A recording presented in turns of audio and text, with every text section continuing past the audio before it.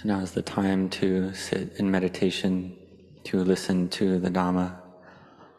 And even if you don't understand the Thai language, you can set your mind to be peaceful in samadhi.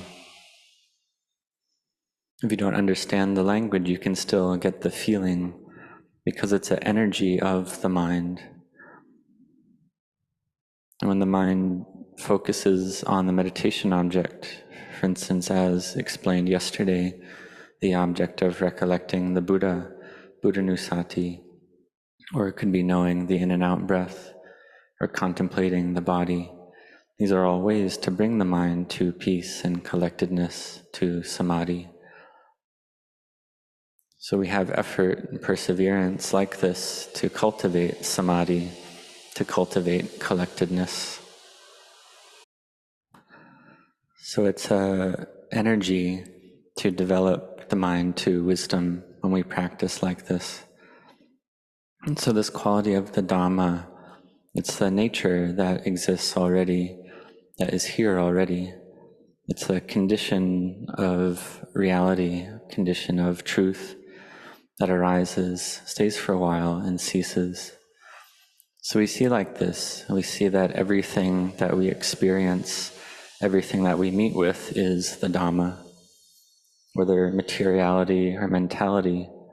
We call it Rupa Dhamma, the Dhamma of material things, Nama Dhamma, the Dhamma of mental phenomena.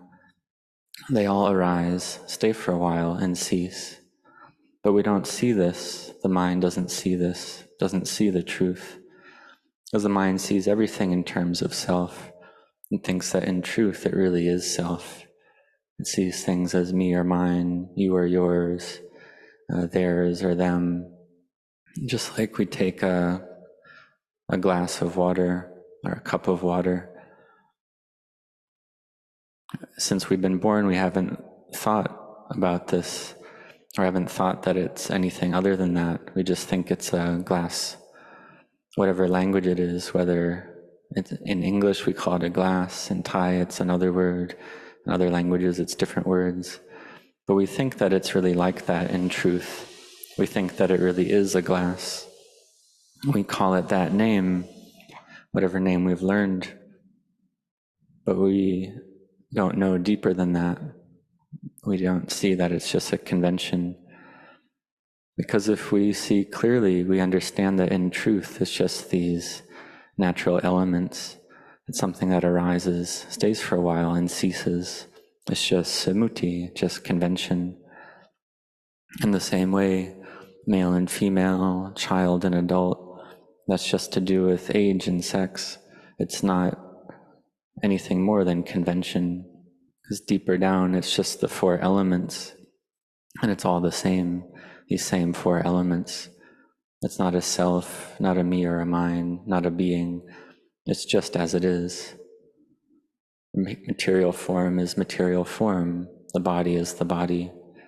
So we practice to see this clearly, to dispel all doubts, to see convention as convention, and in this way, liberation arises, vimutti arises. This is something that we must understand. And this is something that the great teachers, the meditation masters, have taught.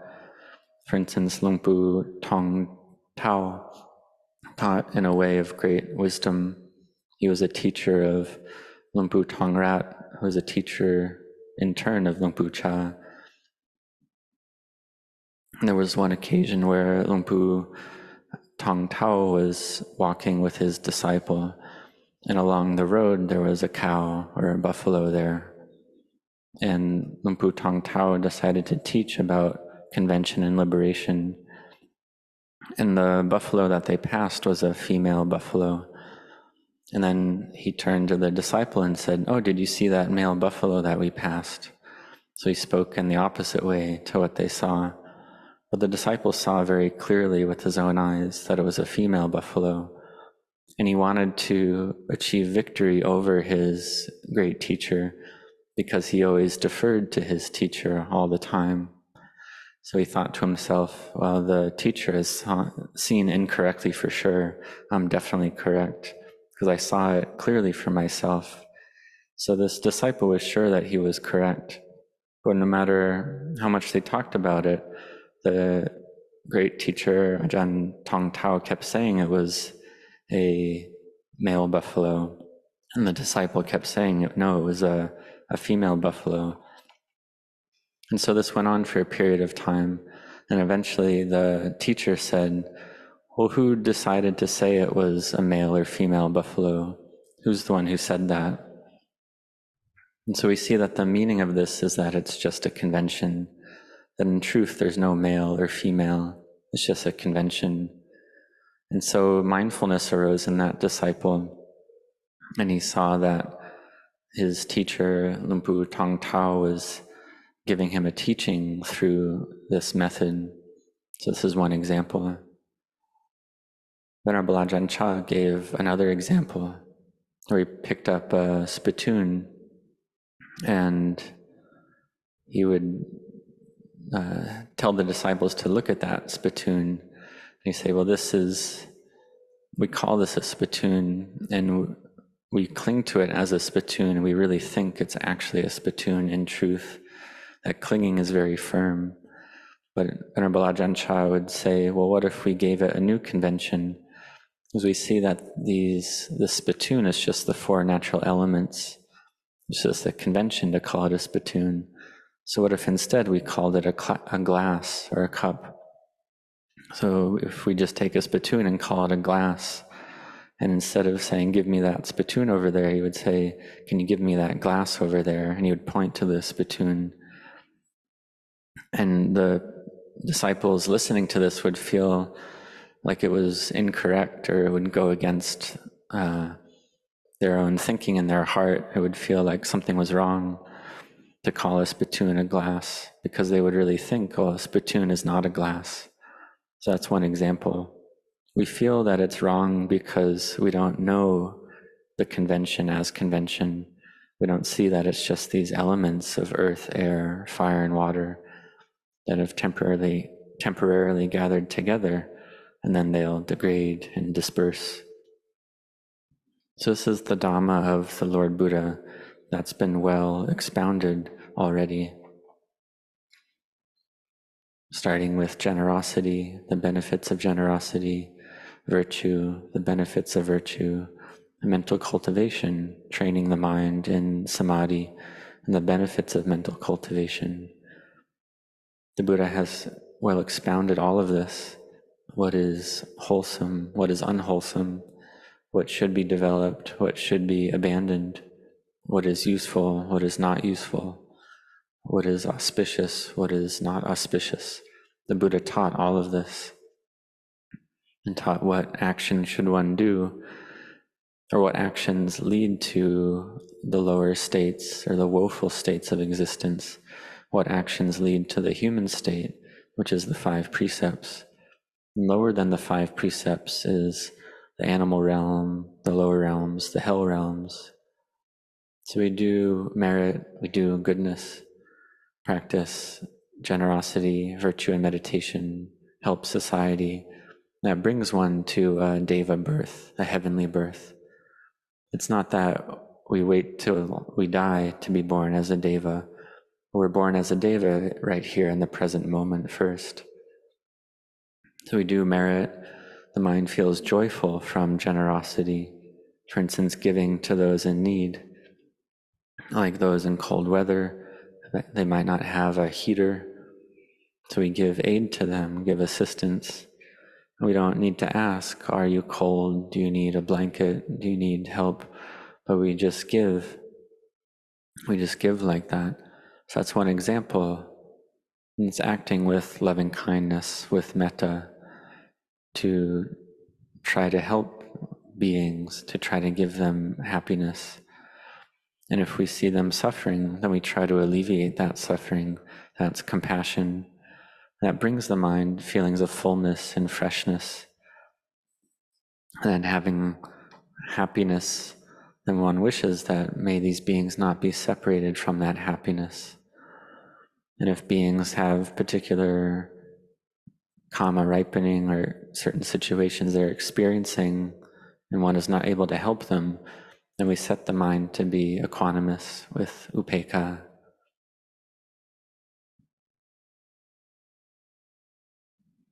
But it's not sure, as we see that all beings have various karma. So even if they just have a little merit, they can still get happiness. So the Buddha taught everything in its completeness already, taught that we shouldn't look down on other beings, we shouldn't harm any being through body, speech, or mind, but we should have loving kindness for one another. And this development of loving kindness is a way to bring the mind to samadhi, to peace and collectedness. And when the mind has loving kindness and compassion, the 5 precepts are able to be cared for, or one's able to keep the 5 precepts. So the Buddha taught all things. He taught this path and to practice this path. And when we practice this path, the mind realizes happiness in a heavenly state right here in the present through generosity, virtue, and meditation. The mind gradually grows in joy and samadhi to the point of vipassana, or clear seeing, just like I explained yesterday. This vipassana, or clear seeing, which takes as its object the characteristics of impermanence, suffering, and not self. This is vipassana. So if we want a lot of wisdom, we practice to see everything, all material phenomena, all mental phenomena, as impermanent suffering and not self. So contemplate in this way. Just like I said before, I had an experience of entering into samadhi, and a monk asked me all things. The meaning of this was asking, or what are all things? And he didn't say that, he just said all things. Then the answer was emptiness, or impermanence, the quality of instability, dukkha, the quality of not being able to be sustained, and anatta, or emptiness. So the answer was emptiness. And then he asked again in turn, emptiness. So this means everything is emptiness. So then emptiness is what? Emptiness is in all things, which is Buddha. Emptiness is Buddha, and therefore Buddha is in all things. It's just like this. Form is emptiness. And seeing that form is emptiness, we see form, and then we realize that that form is not there in truth. It's just empty. And therefore emptiness is form. They're the same. They're equal. The same with Vedana. Feeling is empty. All feeling is empty. All perception is empty. All formations are empty. All sense consciousness is empty. So if we only have contemplation without genuine understanding, we hear that form is emptiness, we think we understand it. Then emptiness being form, we don't understand why is emptiness form. So that means that we're taking emptiness to be self, which means we're also seeing form as self. Because if we see form as emptiness, then we see emptiness is form. This is the Dhamma, the way things are. So if we see the Dhamma, we see like this. We see that it's all Buddha. So we recollect the qualities of the noble Dhamma. This is the Dhamma Nusati Kammatthana, the meditation object of recollecting the Dhamma. We recollect that the Dhamma has been well expounded by the Buddha. It's something that one knows for oneself. It gives results irrespective of time. It invites one to come and see. It invites one into one's heart, and is to be experienced individually by the wise. So we recollect these qualities of the Dhamma as our meditation object. And when we practice meditation like this, we can use any meditation word for our practice of recollecting the Dhamma. Or one can just recollect various qualities of the Dhamma to take that to be the object of the mind. This is able to bring the mind to samadhi, to peace. One sees that the Buddha is in the Dhamma. Anyone who sees the Dhamma sees the Buddha. On the day of Asalaha Puja, the Buddha taught the first Dhamma discourse. And just like before we give a Dhamma talk, like today, we do the asking for a Dhamma discourse. That's because the Dhamma is something that's very subtle. If we don't really set our hearts to listen to it, then the teaching shouldn't be given. If those listening aren't applying their minds, then it shouldn't be taught, because the Dhamma is something very valuable. The listener must set their heart to listen to it. And while listening, if one sends one's mind out and does other activities, then the value is only a little bit. If one listens intently, then the mind is able to go with the stream of the Dhamma. The mind is able to see the Dhamma. Just like the first Dhamma discourse that the Buddha gave in the deer park at Varanasi, the group of 5 ascetics led by Anya Kondanya, they listened to that discourse, and Anya Kondanya was able to understand, to be the first disciple, because he was very intent. He really set his heart to listen to the Buddha, because he was an old Brahmin already at that point. He met the Buddha just 7 days after the Buddha was born, and at that time, Anya Kondanya was a young Brahmin, perhaps 19, 20, or 22 years old. It doesn't say his age clearly in the suttas, but we see that the Buddha awakened at the age of 35. So for instance, if Anya Kondanya was 22 when he met the Buddha when he was 7 days old, then he would be about 57 years old at the time of the first discourse. So meaning he was old already. So he really set his heart on listening to the Buddha, because he had been firm in his intent for a long time already, since a young age, since the time where he studied the texts of the Brahmin tradition. And then he went forth to be an ascetic as well, and practiced for a long time, waiting for the Buddha to awaken for that whole 35-year period. And so he really set his heart on listening. In the beginning, he didn't actually want to listen to the Buddha, didn't believe he was awakened. But then the Buddha said to him, "When I say to you that I've awakened to the truth, is this something that you've ever heard before, that the Tathagata has awakened to the deathless?" This is something the Buddha said that was very sweet and melodious. We listen to this sutta and feel very uplifted and refreshed in the mind, because we see that the Buddha had such incredible loving kindness, such great compassion. He walked all the way from Bodh Gaya, the seat of awakening, to the deer park at Varanasi, about 230 kilometers, and this took 9 days. But the Buddha never gave up. He set his heart on teaching beings to realize awakening. And this is something the Buddha had set his heart on since the beginning of building parami to become a Buddha. If the Buddha was just going to know for himself, then he would be a Pacceka Buddha, an independent Buddha. But he was a fully self-awakened Buddha, meaning he must teach others to awaken as well. So Anya Kondanya, or Kondanya Brahmin, he had mindfulness awaken in him that this was truth, because the Brahmins, they set their hearts on satya, on truthfulness. So he thought, well, I'll listen to the Buddha first, and if the teaching is no good, I'll just leave. But he set his heart to listen first, and he did this with honesty and integrity. And the 4 other ascetics listened, but they did not realize awakening during that first discourse, because they hadn't made the determination to be the first awakened disciple of a Buddha. Whereas Anya Kondanya, he had made the determination in the past, and he built parami to be the first awakened disciple of the Buddha. Therefore, he set his heart on listening well.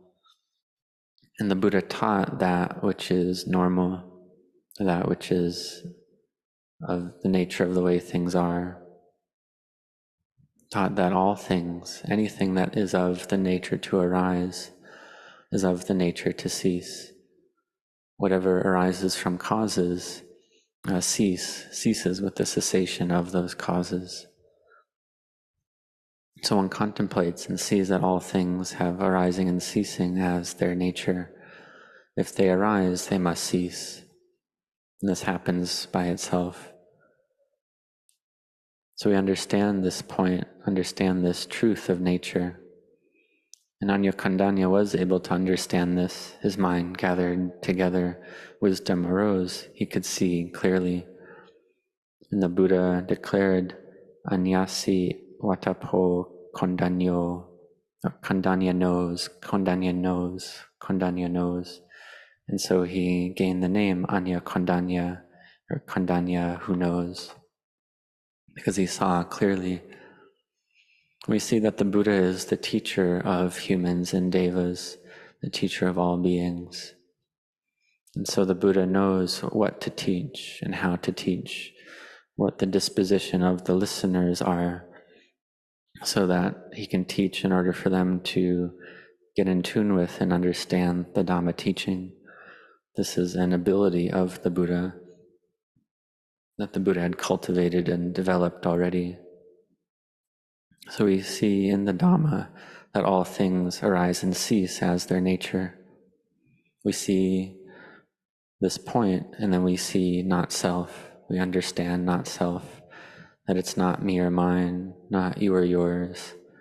We see that the nature of Dhamma, the nature of all things, is to arise, stay for a while, and cease. The mind thinks that this body is self, and takes it as self, and takes other things in life as mine and me as well. Whatever enters into our life, we take as ours, whether it's a visual form, or a sound, smell, taste, touch, mind object. We think it's all self, because we don't see arising, staying for a while, and ceasing. So we need to contemplate on this point. Where is the sense of self to be found? Is it in the body? Well, before did we have this body? Why were we born? So we practice to understand clearly that it's not like that. Before we didn't have this body, but we come and cling to it, and delusion leads us to be born. Then we're led to old age, sickness, and death, and we take all of this to be self. But in truth, there is nothing there. There's no self there to be found. There's no one who dies. If we see this truth already, then we see that illness is normal, that conditioned formations, having gathered together, they must disperse and degrade, and illness arises. So whether we patiently endure with it or not, it passes away and degrades. It has no name, no label, there's no self. It's just like a house that we come and use. One day when the house degrades, we must leave it. And so we leave that house and we go according to our karma. Something that arises, stays for a while, and ceases. So we see this quality of arising, staying for a while, and ceasing. So we see the Dhamma, we see clearly, and doubts are dispelled. We see it and know it for ourselves, because the Dhamma is to be known for oneself. Whoever knows the Dhamma knows it for themselves. There's no spittoon, there's no glass, there's no cup. This is something miraculous and amazing. There's no glass, it has no size, no color. It's just a convention. We see that color arises because of light, because of illumination from sunlight.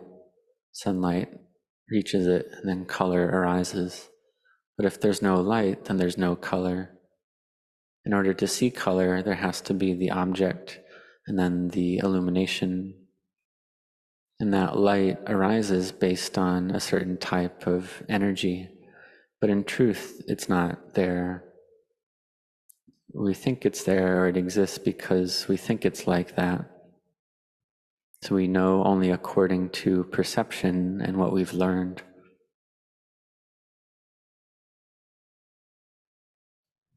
But in truth, there's nothing there. It's impermanent, stressful, and not self. It's not me or mine, you or yours. We see if it's not mine and not yours, then who is it that gets angry? Who is there to be angry with? Why are we lost or deluded? So we come to accept the truth like this. We can see the Dhamma. It's not difficult to do this. What's difficult is to bring the mind to firm samadhi. It's difficult because the mind lacks firm samadhi. Anya Kondanya had very firm samadhi.